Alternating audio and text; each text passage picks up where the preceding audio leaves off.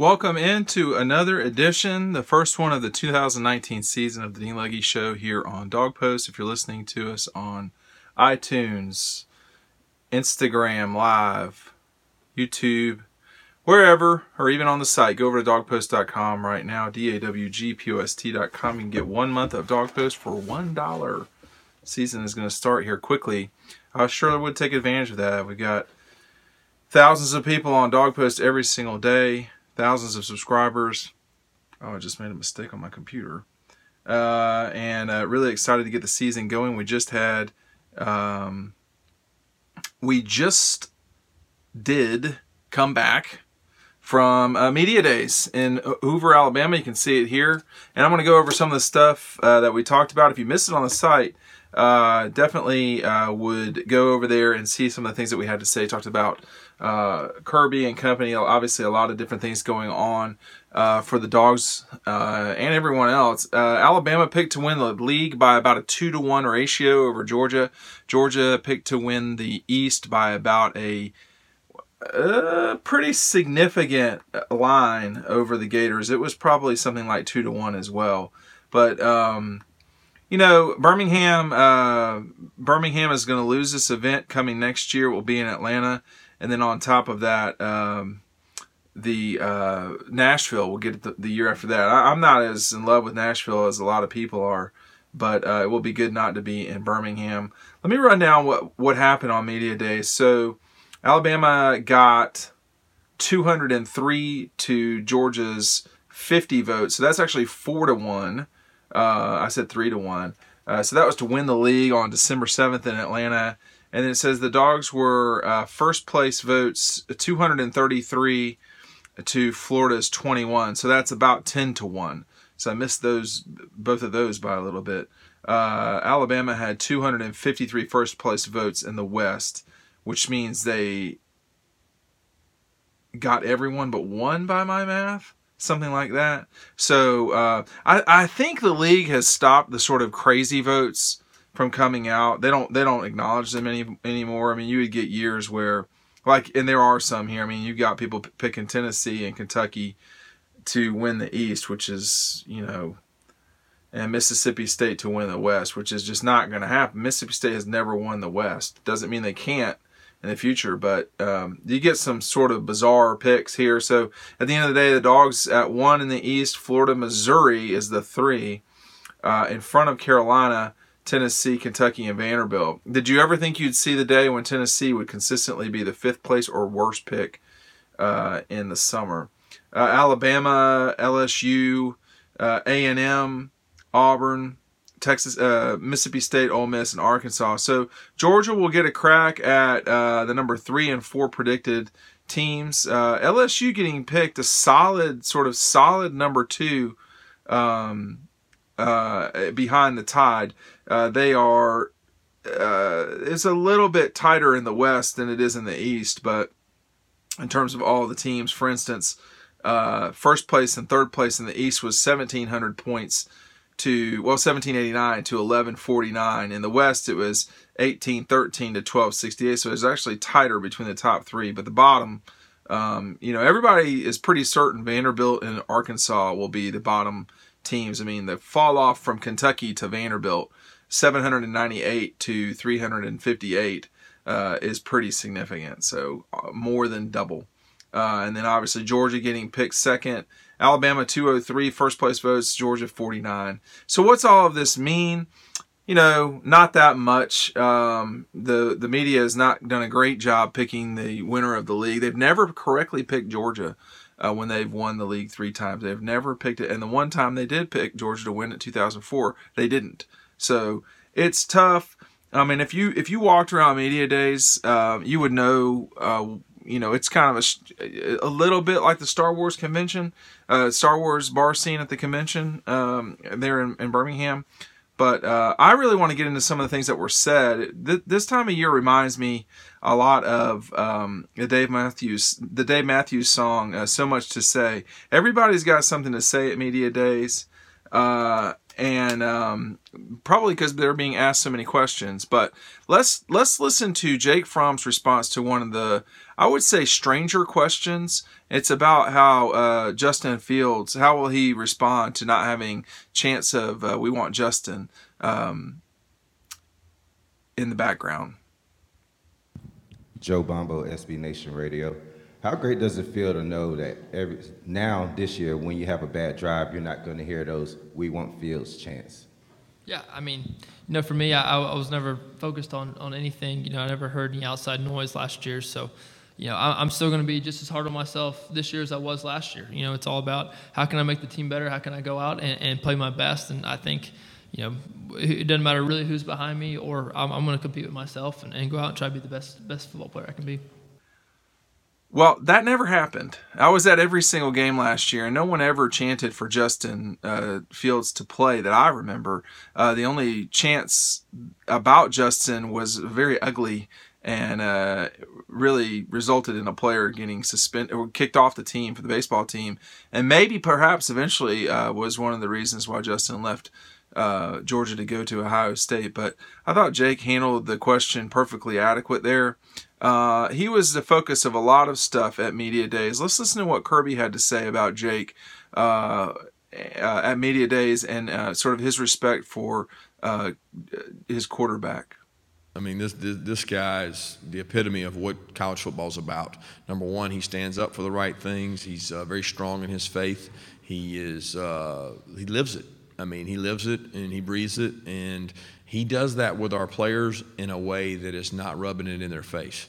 And I have a lot of respect for his ability to be who he is, be confident in who he is, and still lead our team.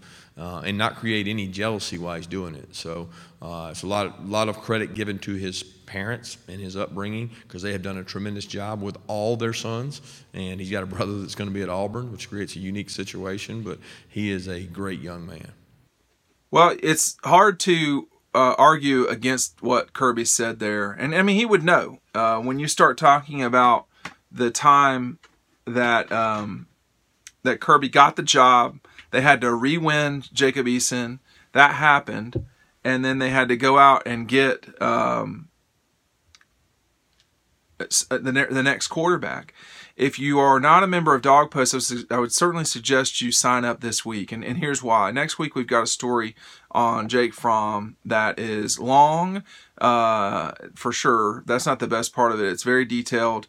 We talked with a lot of people around him and that are in his life about who he really is. We talk with insiders about some of the behind the scenes things that happened before, when he got there during the 2017 and 2018 season. And I don't say this often, but it's, from the reporting that we've gotten, it really does seem like what you see is what you get with Fromm. I do think he's what he portrays publicly is basically what you get.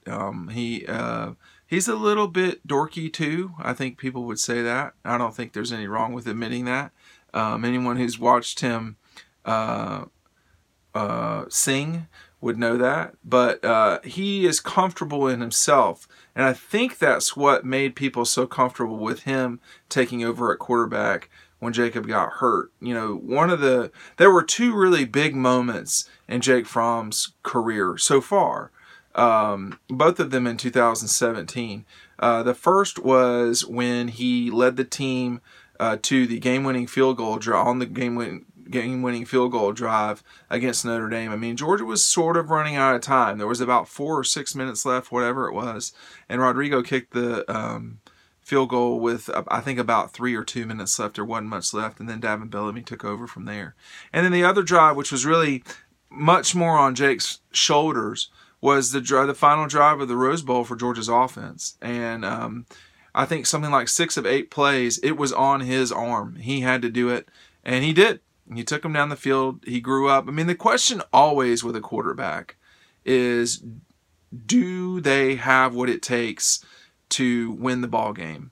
And I was always, Hudson Mason is a great example of do they have what it takes? Because physically, Hudson was not ideal. Well, Jake Fromm, some people would say he's not physically ideal either. But they're comparing him to sort of these freaks that have been around like Justin, Jacob Eason, etc. When Hudson took Georgia down the field to win the game against Georgia Tech in 2014, I'll just tell you right now, I was shocked. He was not who you would think you could lean on to do that sort of stuff. Fromm, obviously, a much better quarterback in terms of gifts and so forth, but he did that against Oklahoma, and he did all you could do against Alabama in 2017. So and yet in both instances against a team that he had committed to years ago, he came up one play short. And one of the plays he was on the field in 2018 when that 30-yard ball wasn't received by a Georgia player. And then in 2017 when he wasn't on the field, but he had, scored he had been on the field enough to not go backwards. And Rodrigo kicked a very important field goal for the Dogs. So Jake Fromm is a very important player at Georgia, a very important person in the Kirby Smart era. We could be waiting this fall to see Jake Fromm play his first snaps. I mean, you don't know. Jacob Eason was certainly expected to be 3 and out, and this would have been the third year in 2018, and instead he's in Washington doing his thing. I know I'm cheering for Jacob. I think a lot of people are. I hope they are at least. Other things from media days, I think I'll run this clip again. This is an Alabama linebacker talking about what the toughest game has been so far for him in college football. Dean Legge from Dog Post. I wanted to ask you you probably played dozens of games in college. What's the toughest game you played in, and why do you remember it being the toughest game? The toughest game I played in was the Georgia game last year in the SEC Championship. And the reason I say that is because it was a very aggressive game on both sides of the ball. Georgia came with it, we came with it, and I just remember after that game, I just felt like I got into a brawl. My entire body was hurting. It took me a couple of days to get back healthy and all that, to take care of myself. But that was one of the hardest games I ever played in. That was Dylan Moses. That was me asking the question, but that was Dylan Moses talking about the Georgia game in 2018 and how physical it was. I think, and that really triggered a lot of people, a lot of Clemson people specifically. And he wasn't saying that was the worst that he had lost. He was saying it was the toughest game that he had played in. And I think the thing that gets people so aggravated that are Clemson fans or ACC fans or Oklahoma fans, I'd say Clemson and Oklahoma. I don't know if there are ACC fans, but is that, they're saying, hey, you don't just have to play football in a phone booth. There's other ways to play football. And they're right. I also think there's no reason to go completely crazy because a kid says a particular thing. I mean, we've got Trevor Lawrence calling out Paul Feinbaum. I don't know that I understand that at all. I don't understand that at all completely. I mean, the kids are kids, and I get that, but it just, this sounds bad too, but Paul Feinbaum should be beneath Trevor Lawrence. Trevor Lawrence has never lost a football game in college. He's not lost that many games, period. He shouldn't be concerned about, what Paul has to say. And by the way, what Paul said was correct in my view. If you think Notre Dame was in the same stratosphere as Alabama, you're nuts. So I don't know. But it's not, what we do for a living shouldn't really be fodder, for the kids on Twitter. And you'd say, well, why didn't you say that last year with the Georgia kids and the leaving them out of the playoff? Well, first of all, they were correct. They should have been in the playoff, no doubt. They should have been in the playoff. But they weren't fighting with any one person. They were fighting a system. I think there's some nuance involved there. Maybe I'm wrong to feel that way. But if I were the kids, whoever they are, we don't matter. You know, what people say or write about you, it doesn't matter, or write about your peers. It doesn't matter what we say. We can't control anything. The kids can, though. They totally can. And I've always felt this way about, and this does go back to the Georgia being left out of the playoff thing. I have always felt like the teams that are disciplined with message discipline, it's a very good indicator of where their focus is. And I don't think that's a stretch to say. The message discipline for this Georgia team in 2019? All these years are rolling together for me. The message discipline has been very good to great, I would say. They all but ignored the J.J. Holloman discussion, and it's never comfortable bringing those things up in public like that anyway. But I was with Jake Fromm, maybe not an hour, but something like that, and he probably had receiver questions 15 times, something like that. Maybe that's too many. Maybe it was more like 10 or 12.